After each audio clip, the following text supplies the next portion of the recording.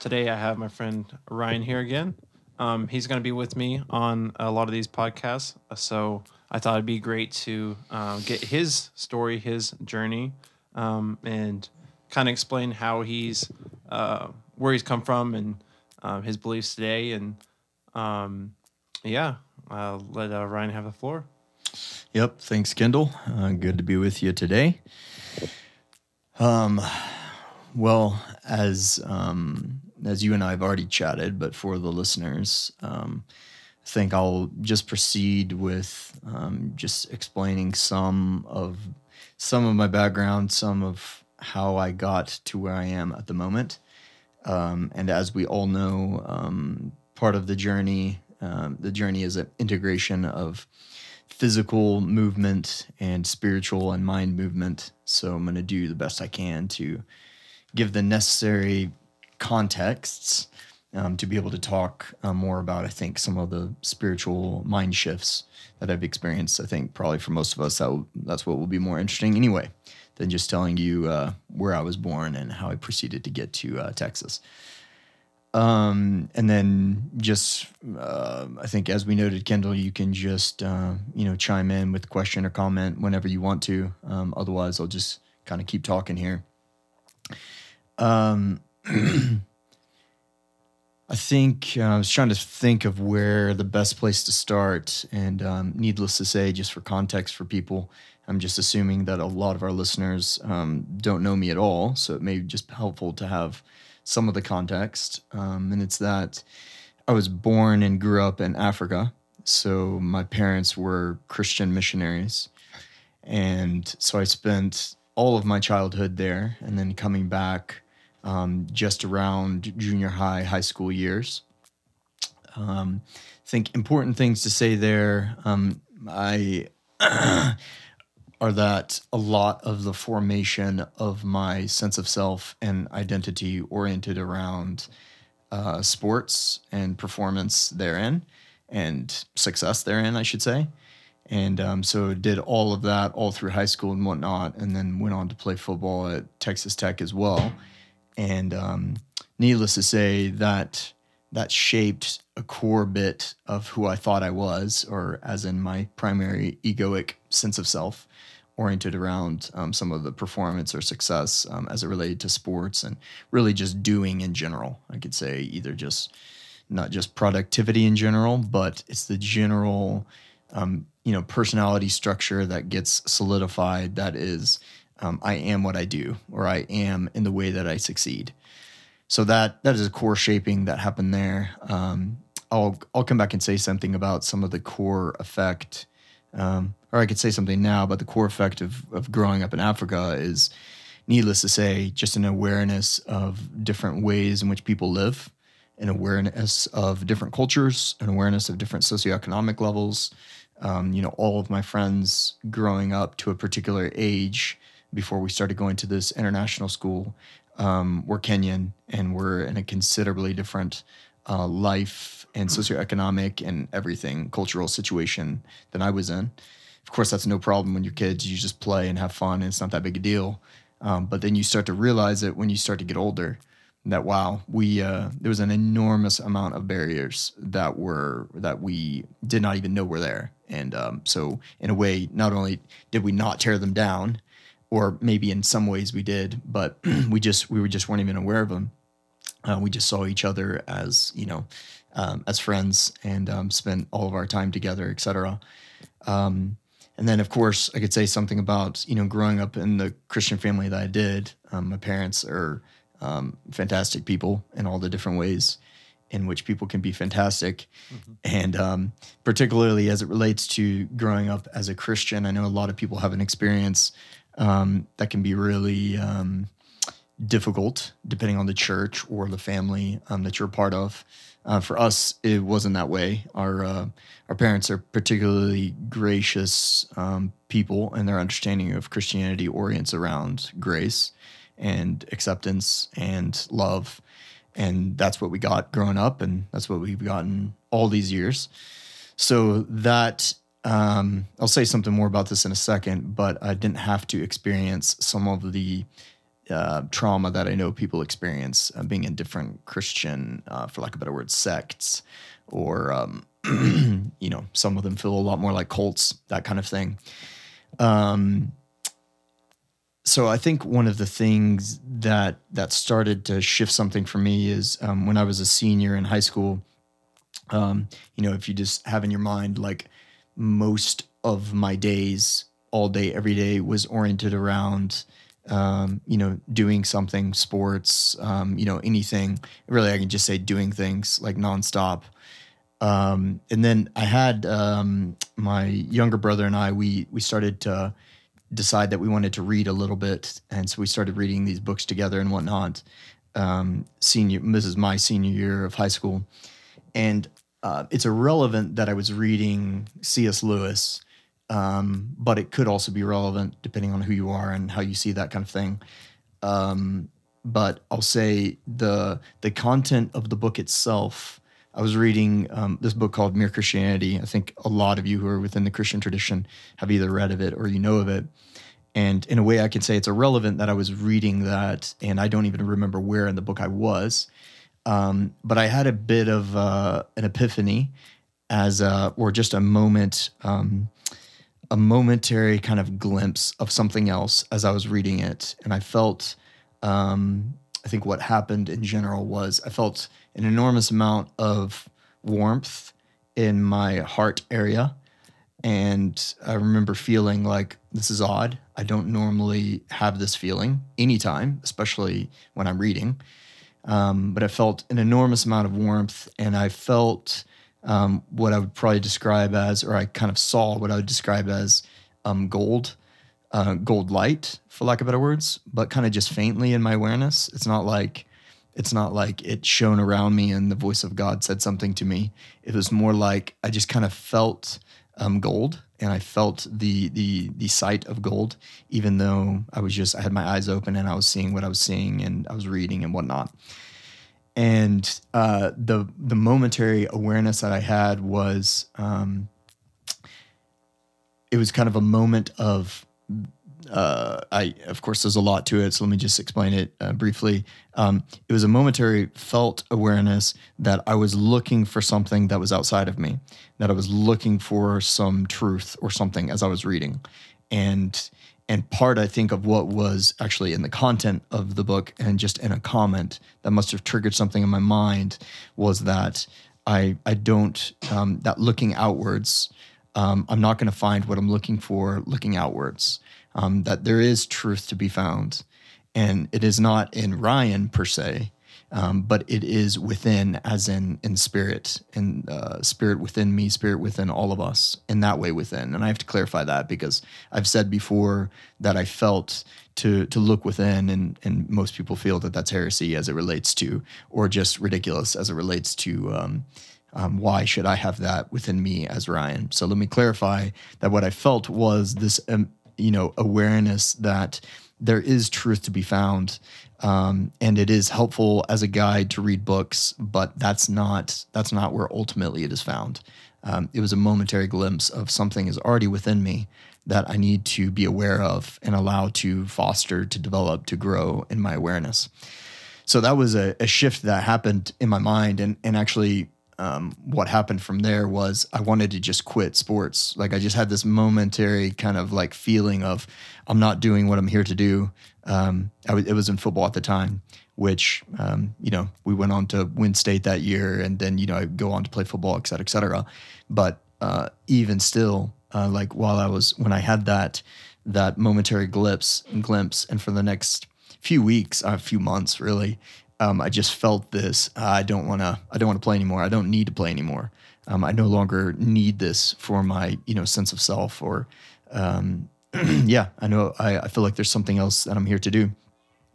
So that confused a lot. Needless to say, in my mind, I didn't tell most people that. I told my parents because I told them I wanted to quit and whatnot. But I didn't tell anybody else, and of course that's just been in the back of my mind. But my brother and I proceeded to read pretty profusely, and I have two brothers, and all three of us have read quite a lot. for these past number of years. But I specifically, I think I've averaged, 100 plus books a year for the last 15 years easily. And I mean, it's more than that, but that just given a picture of kind of what so one could hear that and say, well, that's funny, Ryan, you didn't really listen to the words, did you? Because you kind of proceeded to look outwards. And I'll say, yeah, absolutely. Like, I think I didn't know what to do. Like, I think this is the little bit of the Christian tradition that is not very well taught or very well understood. And that is, how do you get in touch with and listen to the guidance and the wisdom of the Spirit within you? And that's what I didn't know. And that's completely fine. And not that I can say that I know it 100% now, but that was kind of a journey of growing to understand, what does that look like? Because I'll be the first to say, and I think we all need to be aware of, that a lot of times when we think we're paying attention to a voice within us, unless we've done a lot of practice and a lot of meditation, a lot of awareness, a lot of probably self-introspection, it's probably not the greatest voice, and it's probably not the voice you think it is, and that can get you into a lot of trouble. And that certainly happened for me, quite a number of times. But so I think part of what the journey was the recognition of the mirroring back to me of truth and awareness through books, through teachers, through guides, and then slowly that built up, I think, an appreciation for, and I think an ability to see some of the streams or some of the themes of truth that were kind of woven throughout, not just books that I was reading, but guides and teachers that I felt really resonant with. Whose words and teachings I really felt there was something there.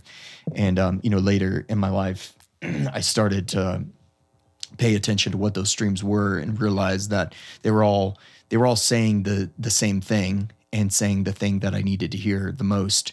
And in some of that and all of that, I think it developed and grew my ability to listen and what I could say, not that I cannot say this in any way like I'm super good at it or that I'm better than anybody else at it.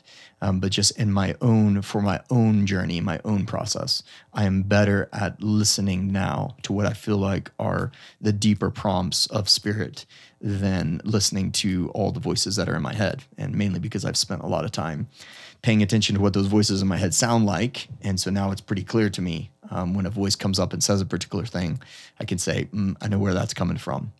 And so that's where some of the guidance that's been a long part of my journey.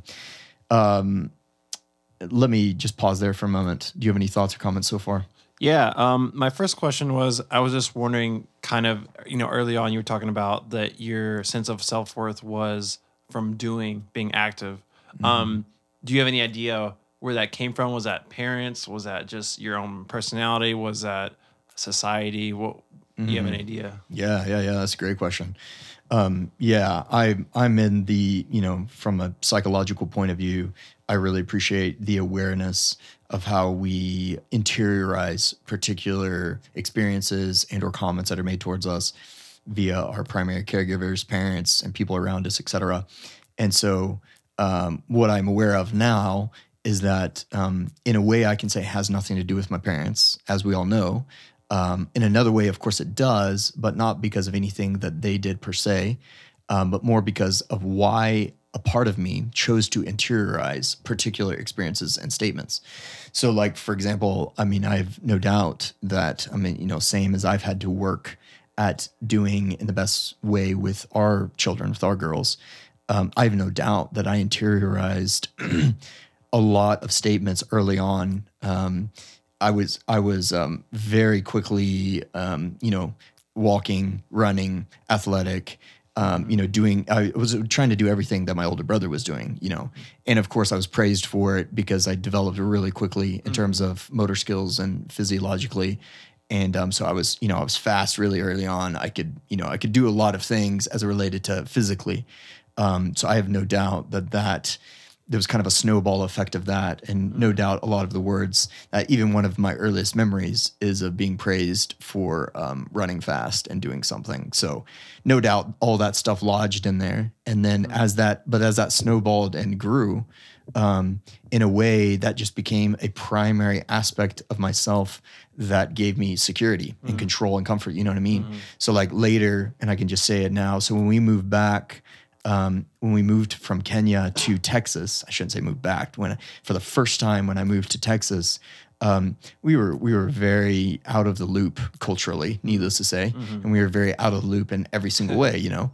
So the thing that gave us some solidity and security was sports, and that was very easily, especially here in Texas, where everything orients around sports, you know what I mean, especially football. Right. And so that was the thing that very quickly gave me kind of an in to having friends and things like that. So no doubt, you know, just a lot of experiences in my life kind of solidified this narrative that was a core part of my psyche, which was, Ryan, as long as you are succeeding or performing well, you're going to have friends, you're going to do well enough. You know what I mean? Right. So yeah, that's a great question. Yeah, that's great insight. Really appreciate that. Yeah, just a comment. You know, of course, I read Mere Christianity as well. I enjoyed it. I love C.S. Lewis. But it's just funny knowing our personality structures. You know, me being an Enneagram 4 and you 5.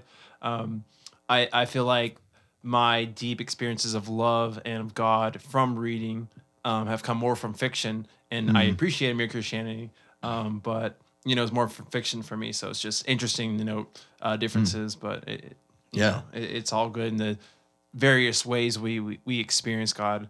And then I was gonna, you know, some things you said that maybe reading for us was a realization or illumination of a deep truth that we realize is already deep inside of us, a part of us, rather than we're gaining that from these books externally. But then the books and of course everything we experience in life is helping us.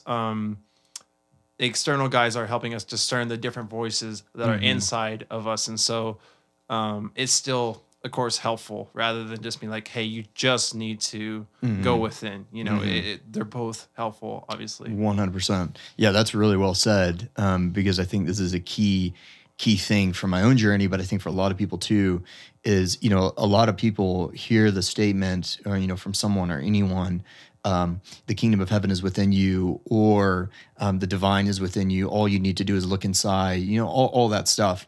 And that's all great. And of course, there's you know, a very beautiful and wonderful truth that is in that.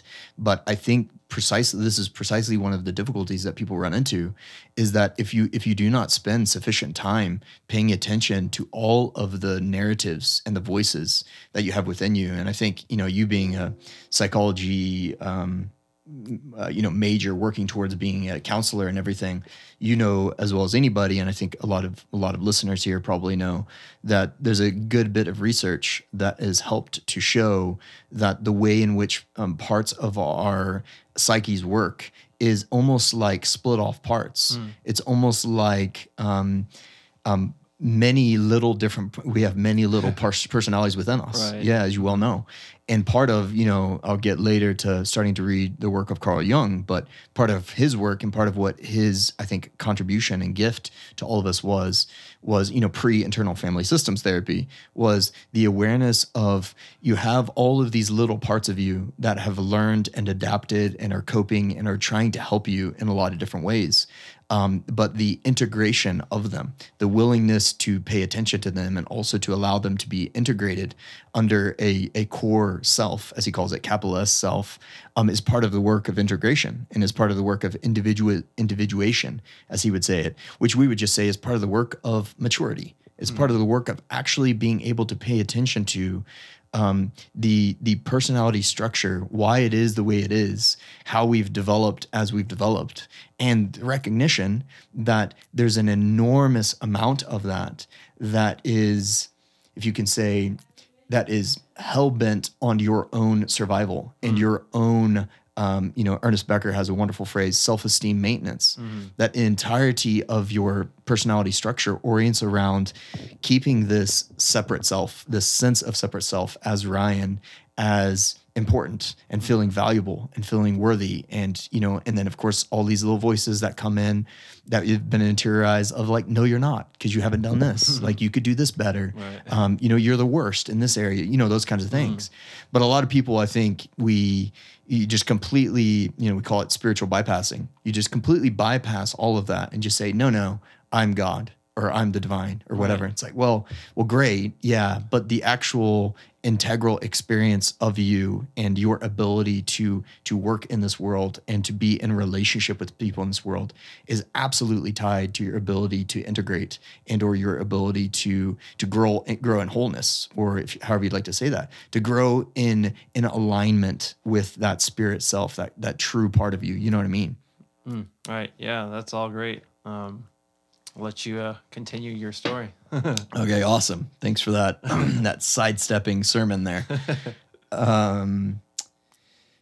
Just to not have to drag this on a long time for a lot of us here. After I went to Texas Tech, mainly to play football. I didn't know what I was doing with my life, so I started studying international business, and I just had this vague thought in my mind that. A real part of me that I think really wanted to do something that was helpful and that was giving back in a way and that was supportive of my Kenyan friends and, the communities that I had grown up in. But I know another part of me, and I think, remind me if I don't hit this bit in the narrative, but another part of that was just a little bit of guilt of I grew up in a way in which I had so much more socioeconomically. And so maybe I think I was driven a little bit by guilt, as I kind of learned later, of needing to give back, needing to do something to help and or to elevate some of our, I'll say friends, communities in Kenya or sub-Saharan Africa. So I started studying international business, kind of not having any clue like where to go with that. Once I quit football, I took a trip over to Africa and Europe, mainly just traveling around, seeing a bunch of different missionaries and groups and organizations and whatnot, seeing what all people are doing, and just appreciating kind of the vast array of efforts and works that people are doing. I learned a lot, needless to say, about the types of things that work and the types of things that don't, or rather, you can't say it that way. What work is an organization doing? What is it actually affecting or achieving? So I learned a lot in that. And then when I got back to, I had a year and a bit left of college, and met an individual who was a professor at Texas Tech at the time, who became a really good friend and mentor, who was my international finance teacher. And he's the one who introduced me to a way of financial services and or banking for those who are slightly less economically, or let me say that, for those who are in a slightly less socioeconomic state. Let me say this better. It relates to microfinance, but I always have to, depending on how much anybody in this circle knows about microfinances, there'd be a lot that I would have to say by way of explaining the positives and negatives of it and how it works. So I'm not going to go into that right now, but just to say, it provides financial services for those who do not have access to formal financial services and institutions and whatnot. And it's a very interesting, thing created by former, a Nobel Peace Prize winner, Dr. Muhammad Yunus. And so I took an internship with Muhammad Yunus and Grameen Bank. Yeah. That summer, something in me said, this is a part of what I need to do. So I went over to Bangladesh that summer. Actually, the first half of the summer, I was in France studying French. And then the second half of the summer, I was in Bangladesh working as an intern with Grameen Bank. What were you studying French for? That's a good question. Yeah. Since I was an international finance major, I had to study a language. I wanted to do Arabic, but they just took away Arabic right when I was about to sign up. So French was the next one, the only one that I could do to achieve graduating within a year. Okay. So that's what I did. And then it opened up to get to go study in Montpellier, which was really enjoyable. It seemed a little random, so I just wanted a little... It was very random, I agree. Yeah. All right, continue. No, that's good. And so did that and came back, graduated, applied a lot for a lot of positions that worked all over the world, kind of in the area of microfinance, small business development, that kind of thing. And didn't get anything for a while. So started working at a bank here, which, in a large way, I'll say I'm grateful for it because I appreciate the people who were there. So I appreciate all the people. Working at a bank was the worst, but I appreciated all the people. And some of them I still have good relationships with now. And so there's a lot that I appreciate about that time, but it helped me to realize that I don't want to be in the formal financial world. So then it opened up a possibility of actually being able to do microfinance with a group in Kenya, who is this missionary group with whom I've been working for a lot of years now. And so I went ahead and said, let me go over to Kenya, start working with this microfinance group.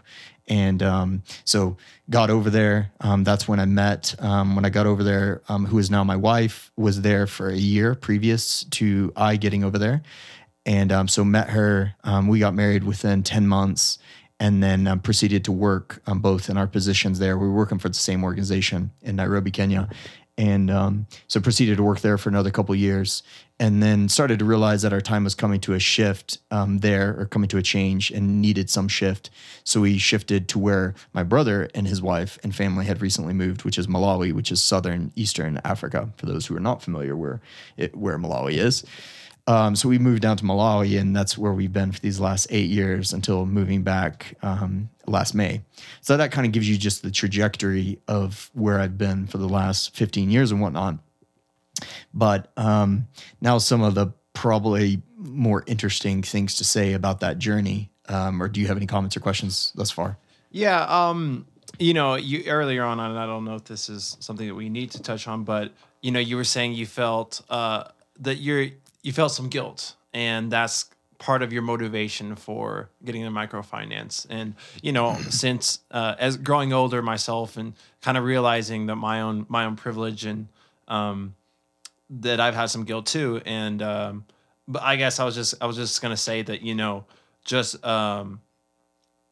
I think in times past for me that I've sometimes not gone ahead and done something because I'm like, I don't have totally pure motives, like it has to be pure. And so thinking, just note that, just because we're not totally pure in our motives or whatever, have some guilt, or that doesn't mean that it's something we shouldn't do, that God can't use us. And, he's always using man, and we're always incomplete, and so. 100%. That's well said. Because I would say in the exact same vein, I didn't have the full awareness. I wasn't very self-aware when I moved to Kenya, to say it that way. And a lot of this journey happened as I started being in Kenya and then moving down to Malawi specifically. And 100%. What I started to have some awareness that I don't have completely pure motives. And, some of my motives are, I think I'm in a better position than other people, so let me try and help those other people. A very colonialist type attitude. And of course, I wasn't aware of that until I got over there and started to be aware of that. And it was like, oh, snap. Should I just quit? Or should I, go do something else? Because I'm noticing some of these narratives coming to the surface that I wasn't aware of.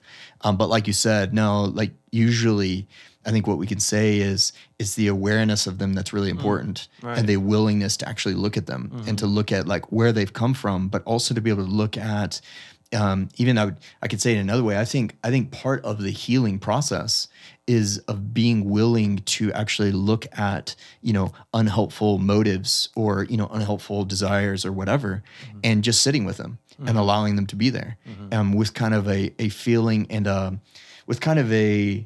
It is operating out of the principle that everything belongs and that everything is okay, and that I don't need to get angry with myself for having a particular narrative or thought, but that's where I ask myself, do I want to live with this thought? Is this the most helpful for me and for others? Does it allow me to align with the truth of who I know I am and align with the truth of who I know others are?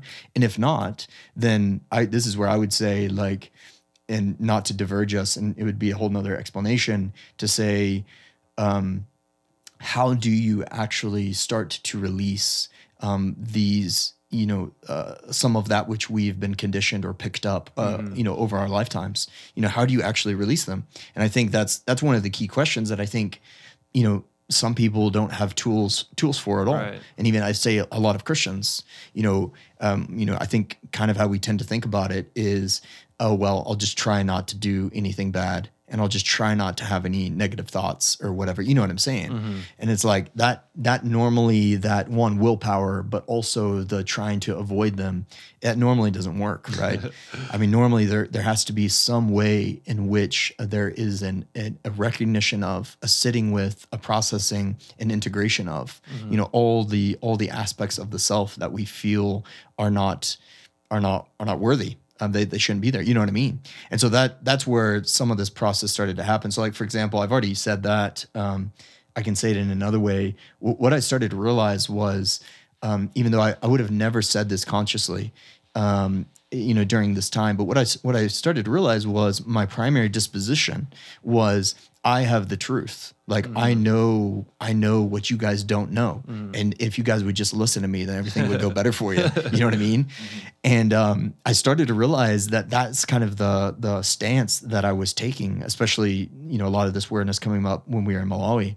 And so this is some of the key things that happened, because what I realized was I had an enormous amount of angst and frustration and anger towards fundamentalist Christians, for lack of better words, towards Christians who I would just name as, I would say are on the very conservative side of things, and who hold to their beliefs and their ideas so hard and so tightly that they elevate it over relationships, over love, that kind of thing. However anybody wants to name that, traditionally we'd just say fundamentalist,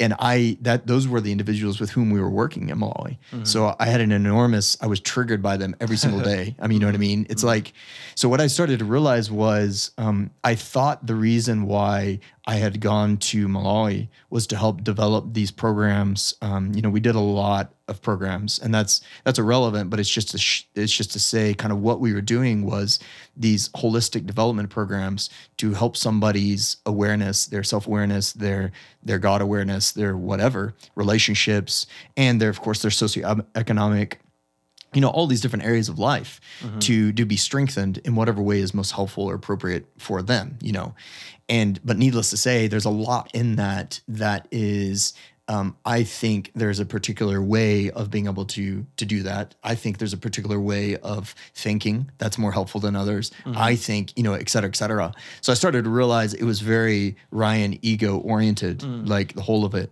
And again, like you said earlier, not that a lot of good didn't come out of it. I mean, for sure it did. And that's what I'm grateful for. Cause like there are a number of different ways in which, things could have gone even better than they did if I would have brought in other people's perspectives and had a bit of a different approach to it.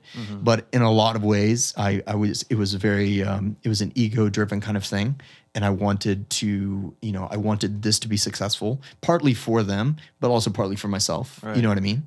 So I started to realize all that. And so this kind of leads up to, I think, one of the main things that happened, and we can kind of just talk around this, is, it was, I think in 2017, I think that's right, if my memory serves me, or the beginning of 2018. Either way, it was kind of this series of months where I started to recognize that I was living with a lot of fear. And what I started to realize, and a lot of anxiety. So one of the things, what triggered it was, maybe the listeners will find this interesting, maybe they won't. Every few years, but it happened just in this year while we were there. A rumor is promoted that there are vampires, and that the vampires are indeed not only real, but they are the ones who are causing a lot of harm. So what really happens is an opposing political party starts to affect the way in which people think by going around and really causing havoc and blaming it on vampires Wow. and doing a lot of very not, not good things. That's fascinating. Yeah. I'm sure that we can make some comparisons with propaganda in Oh, yeah. America. Oh, yeah. Oh, yeah. That's hilarious. It's the same thing everywhere, isn't it? And this one is just interesting because it plays upon, an enormously uneducated, and I mean that in the way of like, it's very unfortunate that the education system in Malawi is one of the worst in Africa for sure.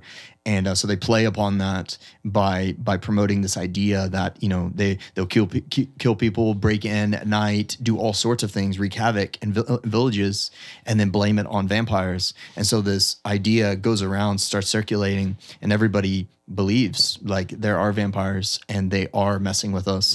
And then, so it forces the current president and the political party to have to shift and to have to go in emergency mode to try and solve it, et cetera, et cetera. And, they have their own games that they're playing there. Right. But the reason why that's important is because they started to name that the vampires are white people.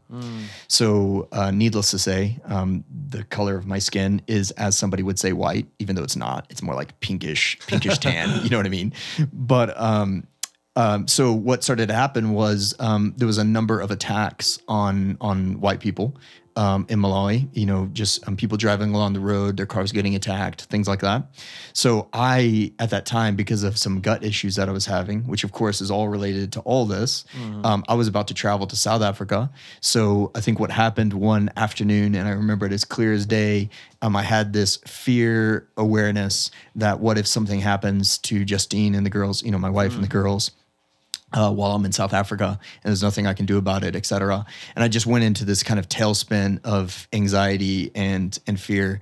And what happened is what I've never experienced before, which is like losing all energy and all ability and or motivation to do anything. And for lack of better words, I don't know what an anxiety kind of like breakdown kind of thing is like, but if it's anything like that, something to that effect happened where for at least 2 weeks, I couldn't really do anything. I didn't have any motivation to do anything. I didn't have any energy to do anything.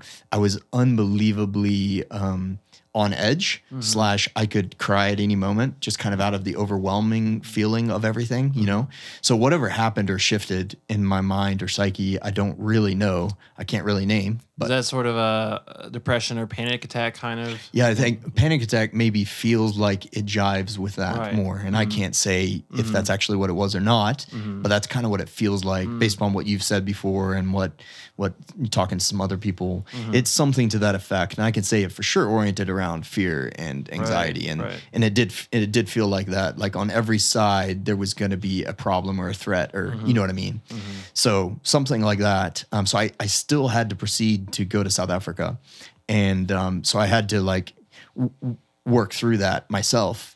But one of the things that happened precisely here, or let me just say, what I think the awareness that this brought to my mind was, and why I'm sharing this, why it's important, is because it showed me that what I thought were my cognitive beliefs and what I thought I believed, what I thought was not true, like down to the core of like how I was living and how I was being in a way. So in a way, there was a disconnect or a difference between my being and what I was doing and saying and thinking, et cetera. You know what I mean? Because I would have said, I had a perfectly good and perfectly, not just good, a perfectly, robust kind of worldview that was oriented around love. And, there wasn't anything fearful in it. But of course, because of my own conditioning, my own thought patterns, et cetera, we're all oriented around. And I think we can just say that in general, though that's a conversation for another time, how coping mechanisms form into personality structures, and they're oriented around fear largely, if not 100%. And so that's what I started to realize was, man, Ryan, all the ways in which you think you're trying to help someone, you actually have all the same problems, Right. And that's what this breakdown I think really was. It was this realization that I thought I was, up here, higher than where everybody I was with there was. And I'll just say, like, socioculturally, the Malawian culture is oriented completely around fear. The entirety of it is oriented around all these different ways of coping In fact, one of the sayings or the verbiage around it is there is fear on every side. And that's just the essence of the culture, is that there's fear on every side. And it's quite simply that. And that's how people live their lives. And so, of course, I had been trying to walk them through different ways of seeing and different ways of thinking. And then here I was experiencing the exact same thing that many of them have to cope with, every single day. So I think part of what happened for me was just a massive kind of crushing, or a massive self-awareness that was Ryan, you're not being as integral, or you're not having the integrity that you think you have. There's a whole lot that is driving all of my thoughts and my actions and whatnot that is not as pretty as I thought it was. You know what I mean? So that's the main thing that happened here. And let me pause there in case you have anything. Or Yeah, that's all great. I think you said it well. I'll just keep going then. So kind of what happened here was, and I feel with whatever words anybody wants to say about guidance that comes in times like this, I'm not going to try and name anything as to where it came from, or I'll say as to where it came from, but I'll say the power of it is that when I was in South Africa, I was driving around and I was trying, like, if any of our listeners, and or I know you, Kendall, have been in moments where, if it's a panic attack or, high anxiety modes, it's really an effort just to keep your mind functioning, right, and keeping you doing what it is that you need to do, keeping you not to go off into any tangents of fear, whatever. So I remember I was driving this rental car that I had, trying to get around. I was in Johannesburg, and his chaos driving and whatnot. So I was really focused, trying to make sure, also just trying to keep my mind off of any of the fears, et cetera. And I remember popped up on my phone a podcast that I was listening to at the time with an individual by the name of Dr. Eben Alexander. Some of you are familiar with him, a neuroscientist who experienced a near-death experience in a really profound way. And the podcast was with him. So it immediately popped up, and I was in a traffic jam. And so in order to keep my mind off of things, I went ahead and just started listening to it. Whereas, any other day I would have said, probably not the greatest place to be learning something that's new and that's interesting and whatnot. But it was helping me to keep my mind off of it. So I started listening to it. And there was something, there's a whole number of things in that podcast that really started to shift things in me. But in all honesty, I think what I experienced in that moment was that he experienced, and I'll say I experienced via him, via his own experience. And then, of course, subsequently, now I've read, thousands of them, as I know you have too, and the way in which they provide to us a glimpse and or a feel for what it is that we're not always aware of, the spiritual dimensions, the spiritual plane, however you'd like to say it. And the particular, narrative that he gave was one of there's nothing to fear and there's nothing to be afraid of. And even especially for, and that was one of the powerful things about his story, for those of us who know it, especially for your significant others, and your children, et cetera. And one of the beautiful things about his story, I think it related to his sister specifically, but it was just this overwhelming feeling of trust. And the words that came through was all shall be well and all the manner of things shall be well, from, of course, the mystic. And I felt that sitting in the car, I felt this complete shift of everything will be okay. And everything is working together for a particular end that is for everyone's highest good, not just mine, but for everyone's highest good.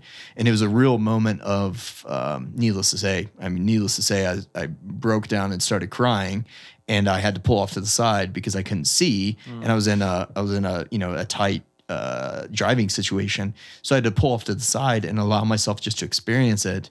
And I won't say. I don't need to say or to try and prove anything about that, but I will say that I was in South Africa for gut issues, and I had this anxiety thing going on. And I'll say from that moment forward, largely both of those were gone. I mean, Wow. I still, for another year, I think, to be honest, I still had a little bit of gut issues. And then it turned out that that related to my diet. So Mm-hmm. once I really shifted that and shifted some of, there was one or two other dynamics I think that related to. But I can say as a whole, things largely just shifted from that moment. And what I think I experienced was a bit of the the felt experience and or the felt knowing of not just a cognitive worldview or a cognitive of, because I could have said, or anybody could have said, hey Ryan, everything's going to be okay. Mm-hmm. It's like, we all know, do not tell anybody that when they're in an anxiety attack or anything like that, Mm-hmm. because the brain can't hear it. So I Right. don't know how or why this broke through like it did, but in some way it just completely broke through to my willingness to actually hear that and to feel it. And that shifted something. So maybe I'll pause there. Yeah, yeah. I just want to say that I used to read a near death experience one a day, Wow. and those were all very powerful to me, and yeah, it just connected more emotionally, more just deep within my spirit of man. This just resonates and feels um, the message of everything's going to be okay and there's nothing to fear, and we complicate things so much, and just to rest in that feeling of peace and joy and love, and that's what really resonates from those stories. So that's really powerful that it had such an effect on you and changed things. So Yeah. Well said. Thanks for that. Yeah. Well, then, so what happened from that was, Dr. Eben Alexander, for those of you who are aware of him and his colleagues and the work that they do, not only are they some of the chief, researchers now of near-death experience, but also he's developed what they call sacred sounds, which are different, in a way, binaural beats, but done in a different way. I feel they sound differently, they are experienced differently than other binaural beats that I've heard. And why I'm saying this is because I immediately started listening to those, because that's what he suggested by way of opening up, the part of you that hasn't gotten the light of day. And I say that's a lot of different parts, whether that's parts of your psyche or that's an opening to the spirit within you. And so I started listening to those as meditation and as, as meditation, I should say. And that started opening up a whole new series of not just experiences, but I'll say felt guidances. So for me, the way my life has always worked, and I'm sure it's the same with a lot of people, I don't get, like words of like, hey, Ryan, go here and do this or whatever. You know what I mean? The way it happens for me is just the most obvious and logical things come up at the perfect time. And I say it that way to say, like, wherever my mind is, not that they're cognitively logical, but wherever my mind is at that moment and thinking, you know what, I really need to pay attention to meditative postures, experiences, whatever. So a whole bunch of resources start coming up into my experience to be able to do that. And then I started to have really interesting dreams, which I've never paid attention to before. So, and then just right at that moment, key resources to help me understand what's going on by way of dreams started coming up. And it was at that time that I started reading Carl Jung, and he opens up a whole different set of things, and then several, just one by one, everything just starts to open up. And that's where I'll just say it felt very synchronistic, each one of those. And I'm not gonna try and make a big claim like God was sending things my way or, but just they felt very synchronistic. They were exactly what I needed in kind of a progressive kind of way. And so what all of that started to do for me, and then, so I started spending long periods. I stopped all my reading during this time, just for a period here. I was doing long periods of sitting in silence, meditation, long periods of doing the binaural beats, long periods of paying attention to and interpreting dreams that were occurring.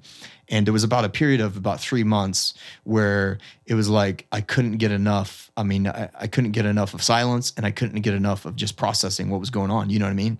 And then after about that 3 months, it was just like things opened up in my mind enough, and resources were kind of flying at me by way of books and podcasts and people's teachings and whatnot, that I kind of dove headlong into all this literature that orients around consciousness, near-death experience stuff, different dimensions as it relates to a lot of the mystical traditions, from particular religious traditions. So, of course, Hermetic and Kabbalah and Gnostic and Advaita Vedanta and all these, I started to like just open up in my awareness and started to read them. And then, of course, what always happens the moment that you start reading any of that is, one, it's a flood of stuff. And so you have to figure out what is it that I can hold on to, and what is it that I can say, I'm not so sure about that right now. Right. And so I started to realize that there was kind of a thread through all of this that I was utilizing as a plumb line to be able to know what can I just hold on to for now, and even loosely, and then what can I just release for now. And what I realized later is that thread, that plumb line, was this the idea, and not the idea, I'll say the person of Jesus, but the ideas that I feel that I most gained and most appreciate from not just my upbringing, but what I felt was true in myself. And that is, for me, the experience of that we are all as one family. We are all brothers and sisters. And as such, it's most helpful in a way to understand God as Father and Father of all of us, which is to say that we are all a part of one another, which is to say that what I do for you, to you, I'm doing to myself, etc. So I started to, I knew in some way, I would just say, I feel that to be true. And then, other things that go along with that. And Jesus' primary themed words that the kingdom of heaven is within you. And more than that, of course, that can mean a whole lot of different things. But what I start to feel from that is some of the words that we get elsewhere in Scripture, which I know some of our listeners are not too keen on, maybe anything the Bible says, or maybe you don't have any history with it.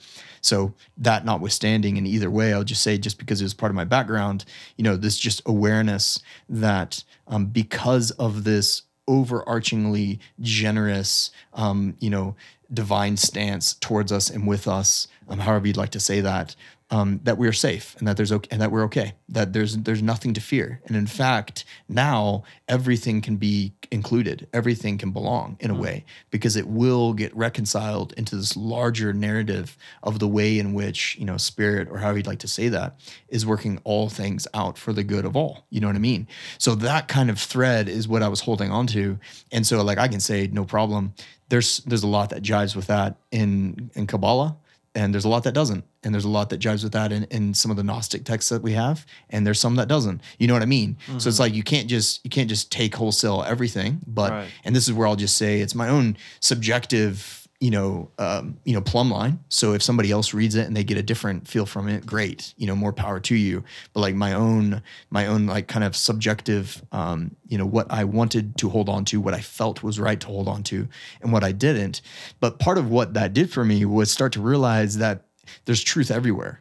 And in fact, you could say it like, these real kernels or streams or threads of truth, come up in everyone and everything. And of course they do in religious traditions, especially the wisdom aspects of the religious traditions.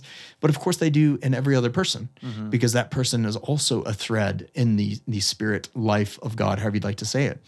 So that's what I started to feel was I can really start to pay attention to. And I think part of one point that I'm making here is what I started to realize was I can really listen to and appreciate where my brother and sister are coming from and where they are right now. And I don't have to have the angst of trying to get them to a different place, So like my very conservative Christian brother and sister in Malawi, I don't have to try and change them, And that is just unbelievably freeing, coming from the posture of, man, I've got to convince everybody that I'm right and that they're wrong, and that their lives will be a lot better off if they could just do what I'm saying. You know what I mean? So it not only engendered an enormous amount of, I think, humility, but it opens up this possibility that truth can be spoken through anyone and anything.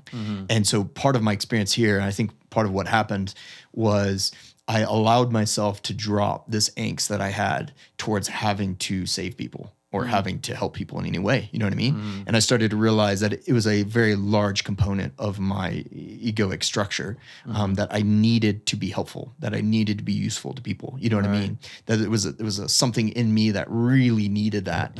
So starting to drop that, it just freed up a lot of things. So like, for example, just one or two stories here to say, and this is like my now regular experience.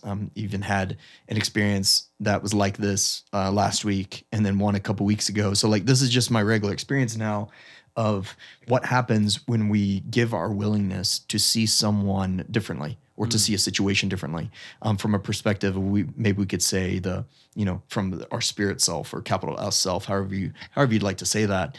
And like, for example, I had a really difficult relationship with one of our key colleagues, one of our key leaders there in Malawi, mainly because he and I saw things literally the exact opposite on everything. You know what I mean? So naturally, there was going to be a bit of conflict and a bit of, trying to, it got to, we just had to avoid each other. We just couldn't even be together. We couldn't talk about anything because we knew we were on such opposite sides of everything, not least of which Christianity, religion, God, etc., that we couldn't talk about anything. So what I started to do in this time was I started to pay attention to all the people and situations that I feel a lot of angst about. And I started to ask, spirit within me, however you'd like to say it, to help me to see them differently. And I think what started to happen was I started to see them differently. And of course, it's kind of shocking when it happens, because one of the things that happened, like with this gentleman, and I won't say names or anything like that, I started just giving him all of my, I started doing a blessing, for lack of better words, practice, to where I would bless all the people that I was particularly frustrated with, or had some angst towards. And, just aiming to change my own mind and my own heart about them, towards them. And, who knows, whatever happens from that happens, but at least I don't want to hold on to any angst or frustration towards them. So I started to do that. And, within 3 days on this one, now it doesn't always like happen that fast. And I'm not trying to say, A plus B equals C, but within 3 days on this one, maybe because it was particularly charged, I spent the good bits of my quiet time for 3 days extending love and appreciation towards him. Even though, like, I'll say cognitively, I would disagree with him on everything, you know what I mean? But just as a person, like as the truth, the core of who he is. And day 3, we avoid each other. I'm still avoiding him. And, but I'm just doing this in my mind, you know what I mean? Day 3, he comes to my office and he sits down at my table, at my desk. And I'm in my mind, I'm thinking, snap, what did I do wrong this time? That kind of thing, whatever. And he just says, I just wanted to tell you that I apologize for the ways in which I've resisted you and resisted like what you've said. And he said, I think I need to ask for your forgiveness, because I feel that you and I could work better together if we were willing to actually listen to each other, et cetera. It was a really powerful moment that we had. That was, at this point, we're 5 years into a relationship that has been nothing but animosity. You know what I mean? So, and then there we are, and I did nothing except bless him in my mind. And who knows what happened in his mind. But after that moment right there, and it was a beautiful moment, needless to say, all of the angst that I felt towards him was completely gone. Needless to say, and I could, with a clear and pure mind and heart, be able to say that I love and appreciate him. And I, of course, do to this day. And so it's those types of things that started happening that I started to realize, man, the way in which I've been going about this has not been in alignment with what it is that I think that I'm saying and think that I'm believing. You know what I mean? So it's just I think part of what happened there was just like the willingness to look at all the ways in which I was not in alignment with what I knew to be true, And the moment that I think I gave my willingness to be in alignment, these types of things started happening that started to show, like, this is what alignment looks like. This is what it looks like to be able to love and appreciate, a brother or sister with whom, if you talk intellectually about something, you may disagree about everything, but that's completely okay, So that's just a completely different experience. Let me pause there if you have something. Or yeah, that's great. On this journey, I think us both, even us, where we agree with a lot of things, there's some things we really disagree on. And, just the most important thing is the relationship and the love you share between each other, despite differences in belief and stuff like that. Yeah. Well said. That's exactly it. So, like, to just kind of round this out, and we don't have to keep going for that much longer here, but the key shift that started to happen to me then was that I realized that the reason I had thought I came to, Kenya and Malawi and whatnot was not the real reason I came, in my cognitive mind, the real reason I came was to start these programs, to help people, et cetera, et cetera. Turns out, like as I think of it now, the real reason I came was to be able to release all of that, for lack of better words, certainty around these cognitive ideas that I had, and was to grow in alignment with the truth of, spirit within me, however you'd like to say that. And more than that, I would just say the real reason I went was to learn to love and appreciate fundamentalist Christians. I mean, just as simple as that. To learn to love and love them where they are. I shouldn't say not that I agree with the way that a predominantly conservative religious tradition thinks and acts, by way of like the practicality of it or the skillfulness of it. Of course not, but to be able to appreciate and love them exactly where they're at, and to know that it's not my job to try and change them. That indeed, like probably the thing that I can do the most helpful for them is just bless them and to be in as much of an advocate for their true self as I possibly can. You get what I'm saying? And so that's what I started to realize. So the last few years, again, I just have to say one or two more things, because you might be thinking, okay, this is great, Ryan. So like theoretically, then your last few years in Malawi were like awesome, right? And that's where I'd say, well, snap. I am evidently a very slow learner, because they weren't. They were still filled with a whole lot of stuff. And one of the things that I think I started to be aware of, and I'm sure a lot of our listeners have experienced too, is the moment that you give your awareness to look at some of the ways in which we deceive ourselves, and some of the ways in which our egoic structure, does things, thinks things, acts in particular ways that are not in alignment with our true self. The moment you give your awareness to look at that and be willing to integrate and or shift, chaos comes real fast, right? Because this is where, and however anybody wants to say it, I don't really care, but Carl Jung would say it like the psyche wants to be integrated. Like it wants that wholeness. It wants that integration. So like all the parts are going to come flying at you, And so part of what that means for this period of maturity, for lack of better words, or growth, integration, is that it feels like chaos, and and it's really painful. And I think this is what is normally named as the dark night of the soul, because it's this experience of all the things that I was holding on to, or all the things that I was holding on to by way of a sense of self, a sense of value, a sense of place in the world, my own narrative of myself. All those things, they no longer have the allure or like the value that you thought they did. Right. But they're still like, you're still faced with them on a daily basis. One, because maybe those are the structures you're in, or two, because they're kind of habituated desires, right? And so they keep coming up. And so every time they come up, you see it and you say, okay, no, I don't need that anymore. I don't want that, which in a way sounds freeing, and it is, but on the other side, yeah, but then what? Exactly. So that's what comes up. And it's this experience of, man, I don't know what I can do here. Or no, say that in a different way. It almost feels like there's a part of the self that needs that fulfillment or that affirmation, but since you're not giving it to it, it feels like it's dying, right? And it is, and that's what's so painful. And it's like sitting there watching and walking with this part of you that you slowly choose to just for lack of better words, release, to no longer have the power that it had. My experience is that's a really painful process, right?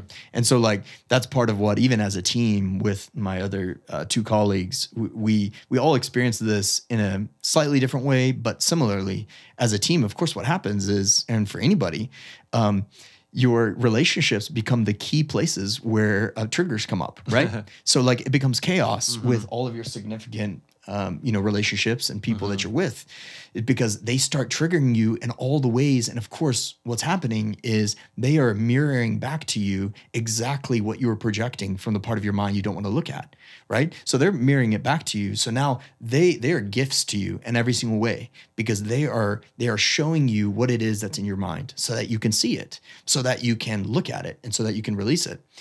So, but can you explain that a little bit more? Okay. Yeah, yeah. And I mean, I'll just say this is my understanding. And if somebody sees it differently, great. But my understanding would be, the part of our brain that functions this way is the reticular activating system. And what's so interesting about the reticular activating system is that it's in the lower part of the brain. If you use the triune brain model, or you could say in the amygdala. Of course, there's a right and left side of the amygdala, but without going into all of that, that is what is normally called the subconscious mind. It's the part of the mind that holds the interiorized traumas, experiences, what narratives. you're not aware of. Yeah, that's it. Especially from ages 0 to 9, like it holds all of that, right? And what's so interesting about the reticular activating system, in that it's specifically that it's tied to that part of your brain, is that what the I'll say RAS from now on. So what the RAS does is it projects out and it looks for that which confirms what is already in there, right? Right. So if we did not have that, we would be in a situation where, well, I shouldn't even say that, because who knows what it would be like if we didn't have that, because that's just the way it is. So part of what that means is, I think what some people don't realize is that when you experience someone, when something jumps out into your attention, into your awareness, that somebody does, or an event or anything, it is being affected by the RAS, right? Your perception is it is influenced by your unconscious, and so you see things because of what you're they're there. Yeah, right. That's exactly it. Got it. So like most people don't realize that. So most people think when I see my spouse who is doing something that's annoying, she is objectively, de facto, irregardless of me, she is annoying. You know what I mean? Right. It's like, no, that's not how it works. What you are seeing that you perceive and subjectively identify as annoying is precisely because you have it right here in yourself. And you don't want to look at it right there, or you can say in a way you can't look at it, but you can say you don't want to look at it, and thus you see it outside of you, and thus you see it in somebody else, and that allows you, and this allows the part of the psyche that always wants to justify ourselves. And that allows us to say, you are the problem, or you have the problem, I don't, right? But the RAS betrays us, right? Because what the RAS helps us to see is that the only reason I'm seeing that in you is because I have that in me, right? So that's why a person or a situation or a relationship becomes a mirror. So now I can see so now if you just pay attention to everything that comes up in your awareness, especially what annoys you in relationships or situations, and instead of just making the quick de facto judgment of, man, that person's the worst, or whatever, you say, okay, where do I have that in myself? Right. Where have I experienced that? Yeah. And do I do anything that's similar to that? You know what I mean? And it doesn't take a genius to wait 2 seconds and say, oh, snap. Yeah. Like I do that all the time. Right. And like, any of us do this. Like it happened to me yesterday. Somebody cuts you off coming into the parking lot and drives the wrong direction, yada, yada. And of course, my immediate thought was, man, you whatever word you want to use there. You know what I mean? And then literally, like no joke, literally, I did the exact same thing. Like 3 seconds later, I didn't realize what I was doing, but I went the wrong direction and I pulled into a spot and somebody was sitting right there and was like, who said the exact same thing to me. You know what I mean? So it's just like, this happens all the time. We always, we find ways of being frustrated with others so that we don't have to feel that in and of ourselves. Right. And the moment you give your willingness to actually like look at that stuff, well, the whole world or your whole life becomes your, for lack of better words, your dojo, or however you'd like to say that. It becomes the space in which now you get to integrate and you get to look at all these ways in which you're not in alignment with your true self. You know, Great. It's joyful. What's that? Yeah, 100%. It's always so joyful. Yeah. And you're saying that this happens kind of during the dark night of the soul, because things are becoming coming to light, and you're realizing that your personality, your identity that you had is not the truest part of yourself, and then where do you go from there? Yeah. Well said. And like I think one could say like this is probably part of the practice of awareness and mindfulness. That I don't want to say is for the rest of your life, but in a way it feels like it, because it's a primary function of these brains that we're working with. You know what I mean? So there's no, I'll just say in general, unless you are a particularly, however you'd like to say it, spirit being who's Enlightened. just, enlightened, whatever you want to say. Unless you're like that, which I'm going to doubt that you're like that anyway. But unless somebody is actually like that, I would say like these are the mechanisms that we have in place that we work with as a part of being in these body meat suits, for lack of better words. You know what I mean? But like I've normally seen that as a problem. Or like, man, I've got to, get away from this mind body as quick as possible. You know what I mean? Right. Or to where like, it's like, man, it's so frustrating to have this kind of mechanism of the way the brain works and the way it, in general, like I would say, it filters consciousness. I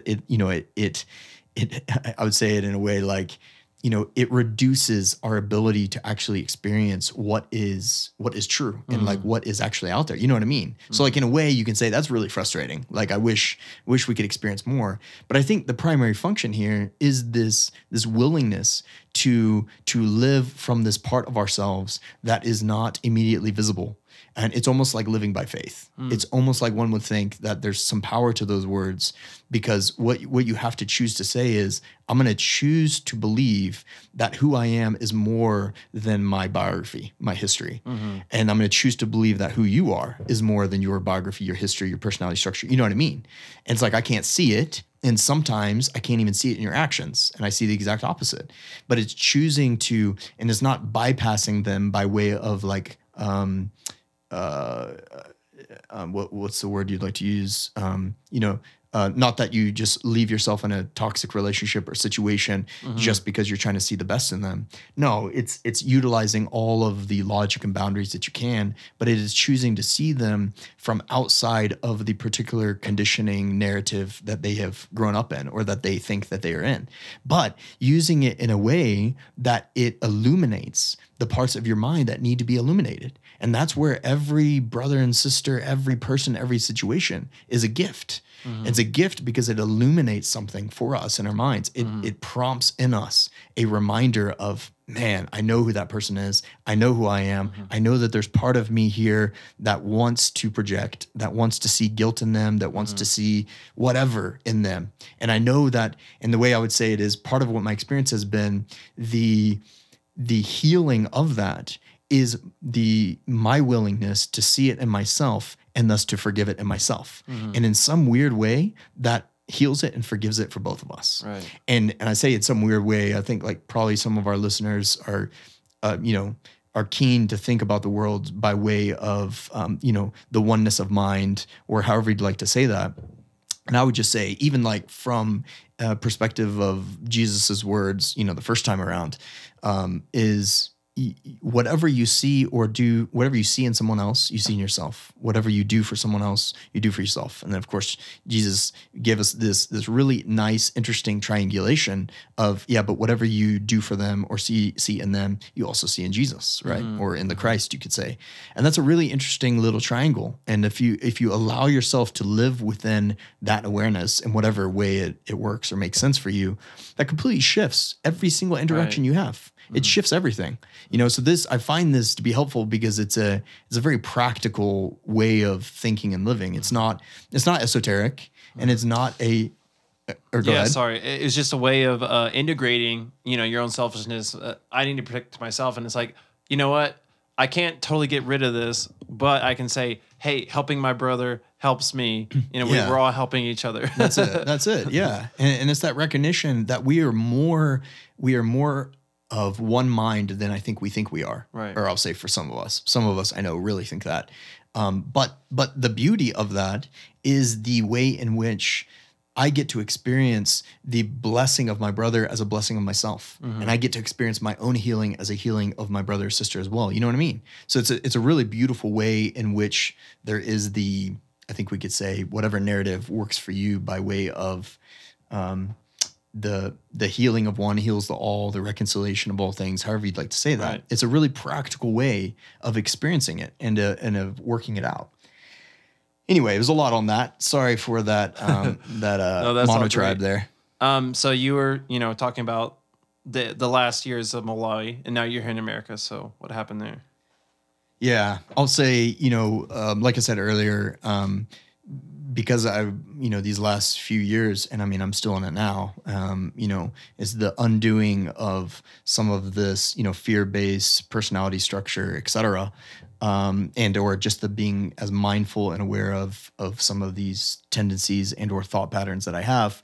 One of the things that happened in the last year and a bit, or I should say, so we've been here for 10 months. So the year and a bit before that, our last year in Malawi, was that I basically burned myself out.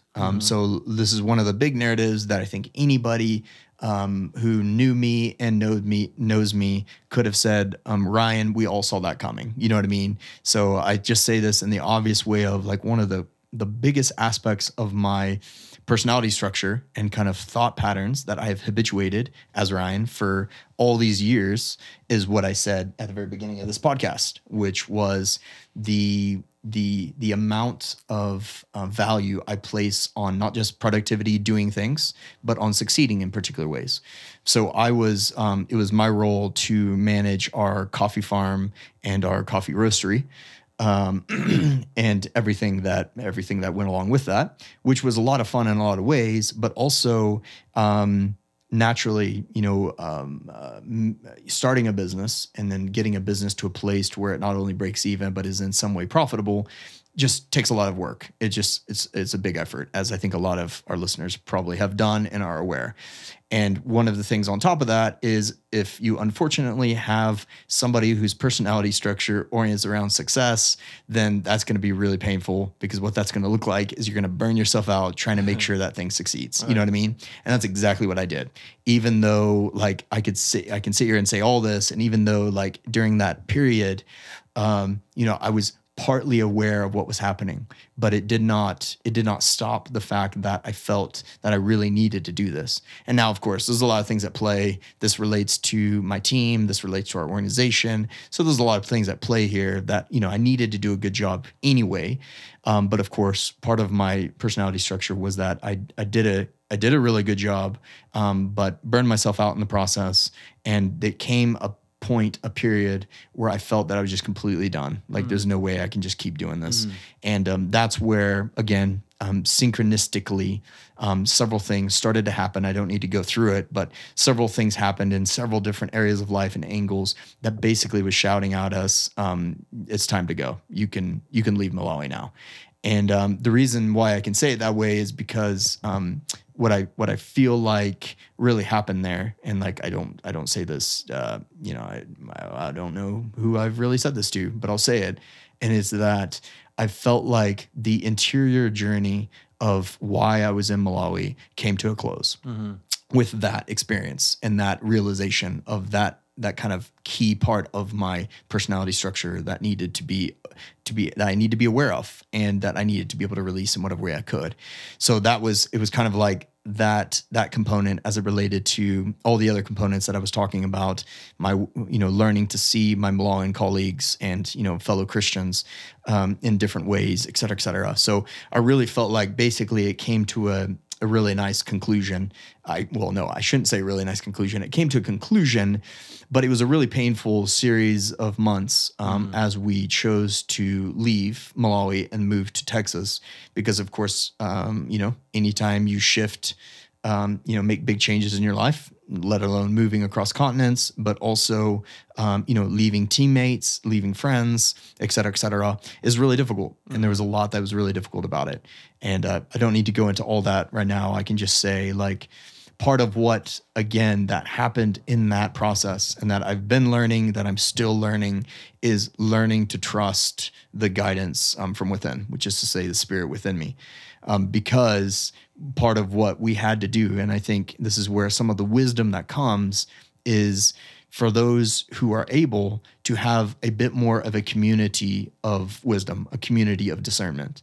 And this is what traditionally, churches and or, particular religious institutions are to provide and were to provide, a bit more communal discernment, communal wisdom, So like when I have a thought and I say, hey, I think we need to do this, but, guidance within other people around me is like, no, we don't need to do that. That's worth something. It's worth paying attention to what some of the communal guidance guidance is, so that it's not just a, hey, I'm going to do whatever Ryan thinks Ryan needs to do. Right. And I think I'm right because I heard this voice. You know what I mean? That gets us into a lot of problems. Right. And that's where, wherever some of our listeners are at, by way of being able to have a community around them of discernment in key parts of their life or all the time, like, that's really valuable. And if it can't be, anything within a normal, I say normal, within a particular religious tradition, no problem. Then just find it somewhere else. You know what I mean? But that's super important. And I say that because, I and my wife, Justine,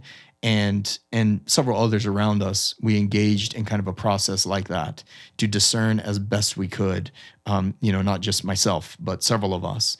And we felt that and still do, that we listened well and made the decisions that needed to be made, even though they're really hard. They're hard for us. They're hard for everybody around us. And it's been a process of even healing with those relationships, even though like we feel good about the shift and how it happened, when it happened.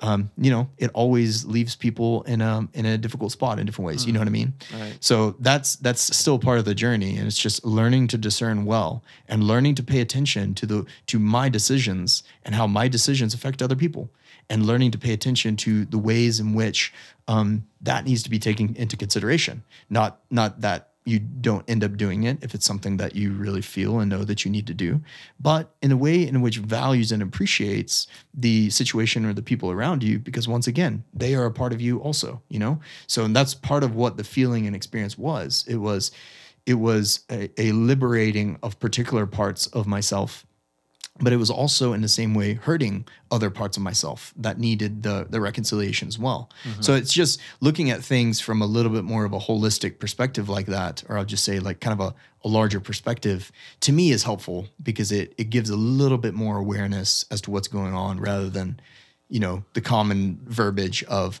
I will do whatever I feel guided to do. It's like, no, please don't do that. Yeah. Yeah. And so, you're just saying that just because you felt that you were doing the right thing and also getting guidance from others doesn't mean that it wasn't still painful and there wasn't, you're helping other people, and that, that there was going to be a void when you left. Not that it couldn't be filled, but just that, doesn't mean everything's going to be perfect and smooth.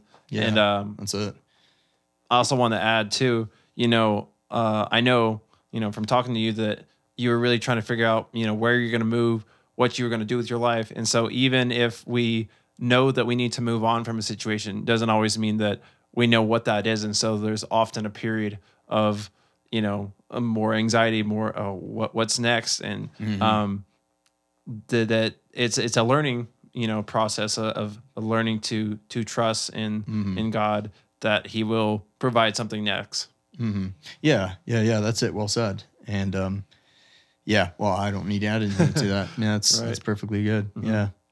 Well, needless to say, there's always 1,000 more things to say, but we're already at an hour and a half, so I'll taper it down here and just say, one, I appreciate being able to share kind of some of these experiences, mainly because it's just helpful to be able to articulate them and to think through them. Like even just as I've been talking here today, I feel that different aspects of them have become clearer in my mind and are integrating in some way, so it's always helpful to articulate.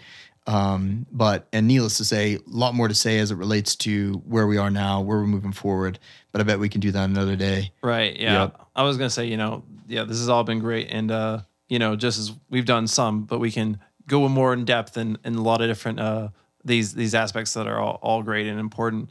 And I'm sure that we will continue to do that in the future. So I look forward to that. And 100%. Again, thank you for sharing your journey, your story again. It's great to hear it again in more in depth. And like you said, I learned more and understood it more this second time. So hopefully our listeners gained a lot from it as well. Yeah, 100%. Well, yeah, thanks, Kendall, and appreciate it. And I think I can say on your behalf, if you have any questions or thoughts or comments, feel free to send them to Kendall and he'll answer them. But if anything comes up, in regards to anything that we shared today, either critiques or I want to know more about this, whatever, probably get in touch with Kendall via the podcast or the Discord chat. And I'd be happy to either reach out and say more, or we can talk about it in future episodes. So yeah. Thanks, Kendall. Great.